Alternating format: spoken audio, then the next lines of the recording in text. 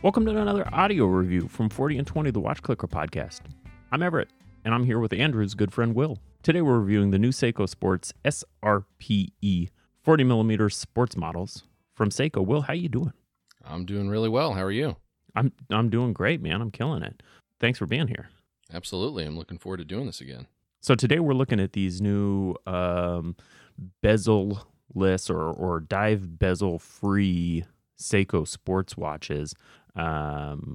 We reviewed, you reviewed these. We did a collaborative review on these on the website here, about a week and a half ago, 2 weeks ago. Yep. Which has been incredibly popular. But we thought we'd take some time to give that same review or a similar review to the folks at home who perhaps don't like websites or written reviews. The podcast first folks. Yeah, absolutely. Sometimes it's, a little bit easier to just listen to it. And I think also that both of us have had this for a couple weeks now. So it's not long term, but it's a little bit longer term than even when the review came out. We were early adopters. Yep. Right. We've talked about this on the show a couple times, but you ordered this and then sent it to me. And I ordered it right away, and it wasn't until after I finished my purchase that you said, I did DHL. And I was like, God damn it. Will's going to have this at least 3 days before me. Whoops. I have had this thing now on the stock bracelet. I've had this thing on a variety of NATO straps. I did put it on. I've got a 20mm Shell Cordovan dress strap, which it smoked on. But now I'm wearing this thing on Uncle Seiko, the Mexico Holzer Uncle Seiko for the Omega Speedmaster. And yeah, I have that same bracelet, and I haven't tried putting the Seiko on it yet. I know it'll fit. I have a couple of his bracelets for the Speedmaster. I'm wondering how the Beads of Rice is going to look, but I agree with you. This thing is awesome on pretty much everything you put it on. I've got mine now on, it's one of the Notice rubber straps, that smooth rubber that they have. It's really nice. Yeah, it's fantastic. That's a fantastic strap. It looks good on everything. That smooth sort of matte rubber really lends itself to a variety of watches. It's sporty for sure. Mm-hmm. It's not dressy. No, definitely not. But you could dress this watch up, I think, if you put a leather strap on it. Yeah, like I said, I have that color number 8 Shell Cordovan strap that I made from an old pair of Florsheims, and it really classes this thing up. Yeah, I unfortunately I haven't put mine back on the bracelet in a little while. I think I talked about it a couple weeks ago when we did the announcement episode that the bracelet was just bugging me, and sure, I changed out the clasp. I put a different generic clasp on it that gave me an extra micro adjust, and it made it a little bit better. But after I tried that for a couple days, not that I hated it or anything, but I was like, it's hot out. Let me put it on a rubber strap anyway. And it's just been super comfortable, so I haven't taken it off. Yeah, no, that's fair. And Seiko really does a disservice, I think, to these. Yeah, it always seems like Seiko does a disservice to its watches that are destined to be super popular. Only having those two micro adjusts that come nowhere, they're not even anywhere close to each other, right? They're like 6 or 7 millimeters apart. It did occur to me that maybe you could drill. There's enough space there. I think you could drill two additional micro adjust holes. So that might be something that I'm interested in trying out. Yeah, I mean, anybody with a steady hand and a drill could probably pull it off. I've got a drill press in my workshop, so maybe I should give it a go. I mean, it's a lot of work for a not very nice bracelet. So the alternative is just wait till everybody and their mother's gonna. I assume everybody and their mother's gonna have dedicated bracelets for these, including Uncle Seiko, probably Strap Code. There's probably gonna be the custom rubber makers who make something fitted for it. That would be my guess. This watch I think is going to be incredibly popular. So. Yep, I think it already is. I mean, Long Island Watch has had them in and out of stock a couple times, I think, already. Yeah, three shipments, I think, that they've blasted through. And they have, I want to say, 6 variants of it. The different dial configurations and bracelet configurations. They've got a good amount of different configurations you can pick up, more than what we had available to us when we ordered this one. That's right. I would have purchased the anthracite dial, I think, on a bracelet if that had been available, but it just wasn't when we ordered. So I'll say real quick, our senior writer, Mike, he ordered one with the gray dial on the bracelet, and he just got it in, and he's in love with it. So I'm sure he'll give us some opinions that maybe we can add on to the review on the website as well. fantastic. That's fantastic. So what do you think about the way this thing wears, Will? Out of all the recent Seikos that I've tried on that have not been huge, I think it's probably one of their best fitting watches that they've come out with in a really long time. The closest thing I can compare it to is maybe the Cocktail Time, because it's pretty similar to size in that. I think the lug to lug's probably a little bit shorter, but it's got that SKX style case, so it it's going to wear well as it is. But because of the bezel not being there, it's a little bit thinner on the wrist. That turn down of the lugs is really nice. It's just solid all around on the wrist. I can't find anything to complain about as far as the case goes sitting on top of my wrist. I think Random Rob refers to that thing that Seiko does with the SK. I think he calls it the Seiko magic, right? Where this is a 40 millimeter case, just like the SKX is a 42 millimeter case, but it winds up wearing significantly shorter. I think that the lug to lug on this thing is only like 45 millimeters, right? So that's got a lot to do with it, but it just winds up being this incredibly compact, svelte package when you get it on the wrist.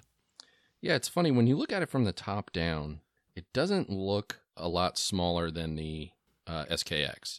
Nope. But as soon as you put it on your wrist, it's definitely smaller. Just the diameter, definitely. The lug to lug, I think, is 2 millimeters less, because I think the SKX is 46, if I remember off the top of my head, and this is 44. That sounds right. Yeah, So 44 and change, I think.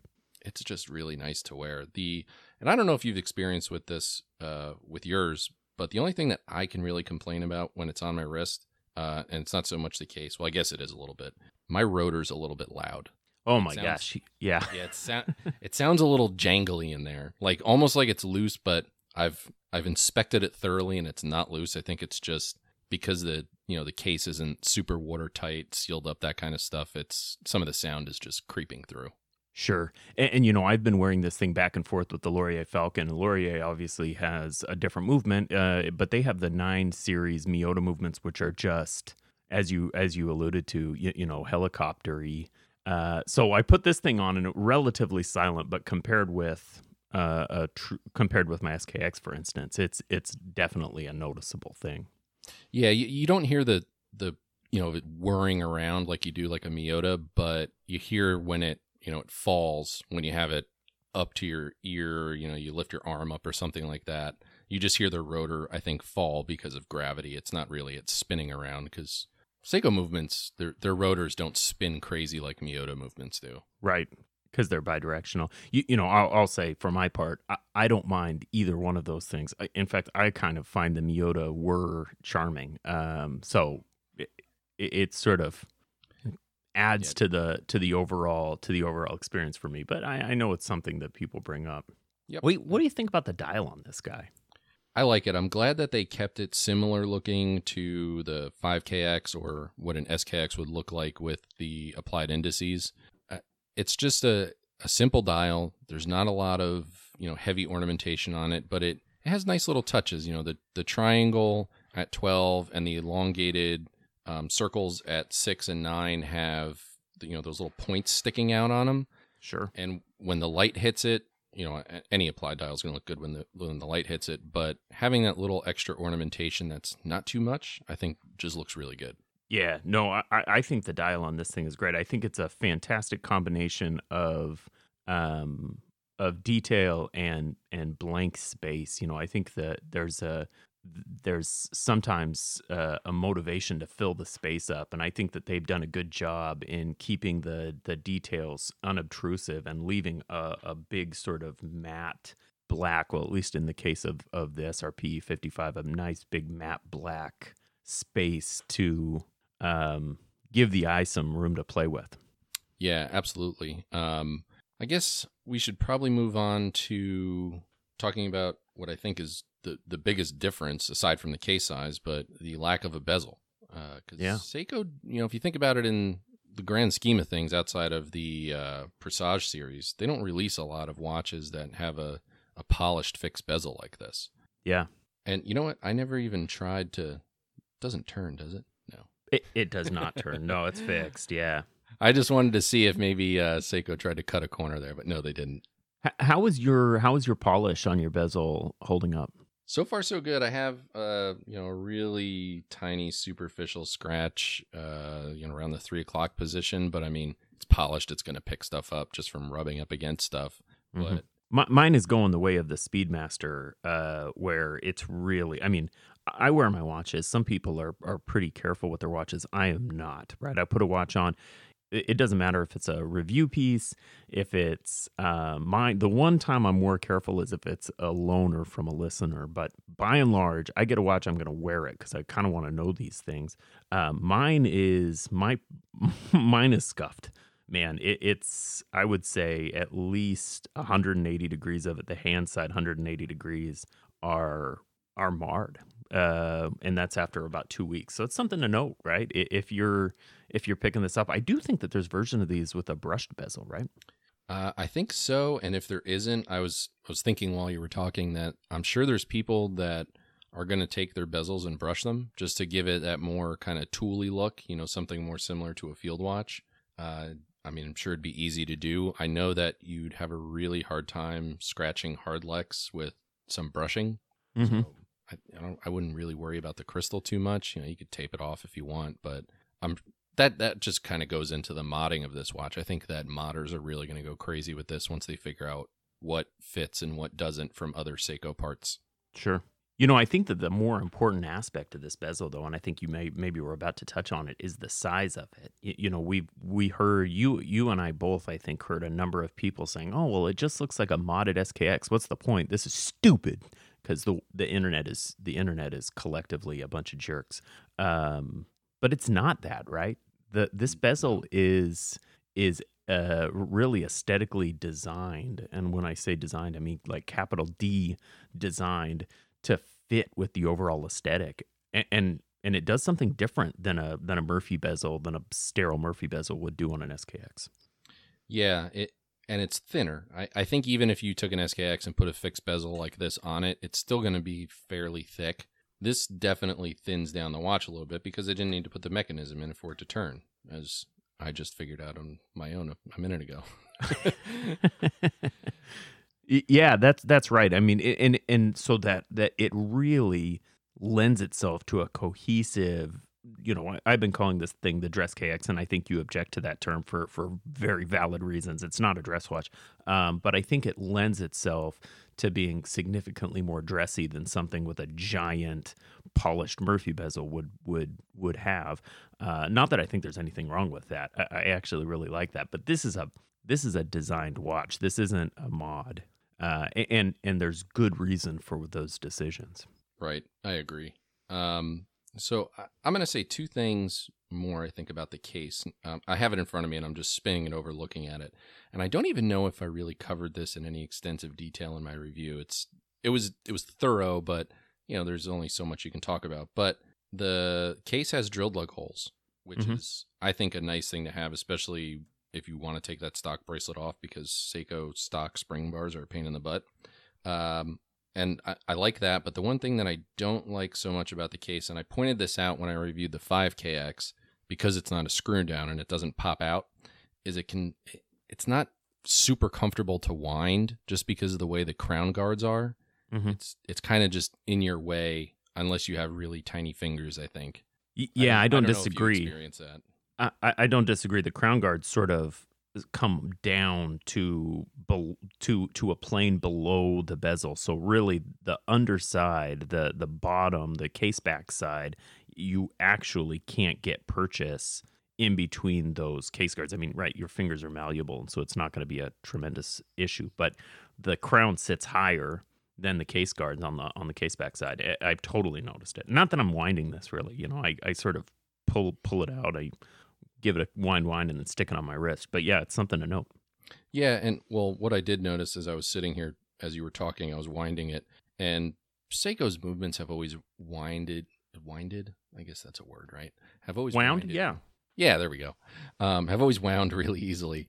And one thing I noticed on this is if you want, you can just push on it on the top with your thumb and it winds. Yeah. You don't even need to use That's two right. fingers. That's right. I mean, this thing winds a hell of a lot easier than a Speedmaster, and you have to wind the Speedmaster. So Yeah. The Speedmaster can be a little bit of a finger jammer sometimes. you said you had one other thing about the case? No, that was it. The drilled lugs and the crown guards on the crown, winding it. You know, I will say my drilled lugs are pretty tight. I use a Bergen tool by and large for all my tool stuff, and that Bergen tool has some resistance trying to go. You know, they're basically as tight as they could be to accommodate that Bergen tool, and it doesn't feel nice sticking them in there. There's some resistance. So I assume that's something that would improve with use. But my first experience sticking that prong for the Bergen tool in there was not good. It felt like, oh gosh, I'm doing something wrong. But now it's fine. Yeah, I didn't notice that when I took the bracelet off, but I know at some point I'll be sticking the tool back in there at some point, so I'll have to take notice of that and see what it's like. So we got to get to it. Let's talk about the bracelet. Obviously, this is not a high caliber bracelet, right? No.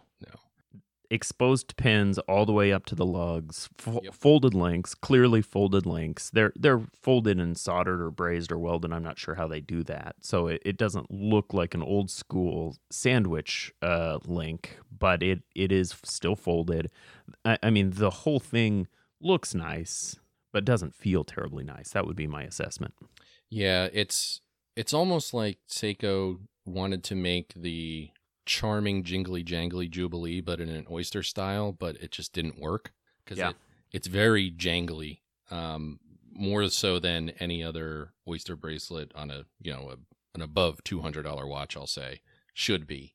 I will say that I'm happy that they did female end links because Seiko has a terrible track record of using male end links on watches that have long lugs to lugs, like the Marine Master 200.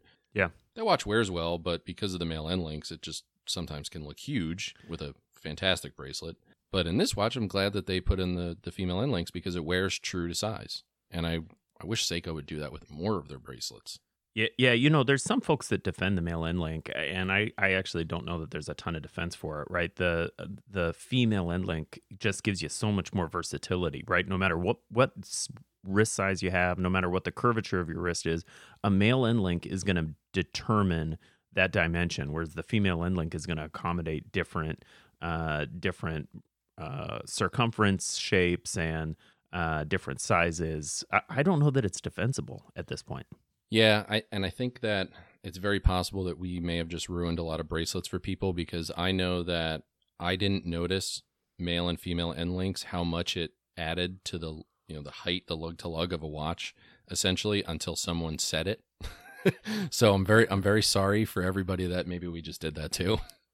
40 and 20, the Watch Clicker podcast, ruining watches for people since 2020. but in this case, the female end links are there. They work well. I'm hoping that when some third-party bracelets come out, Uncle Seiko, Strap Code, those guys, I hope that they do keep the female end links on there. So if you guys are listening, please do it when you're developing your bracelets.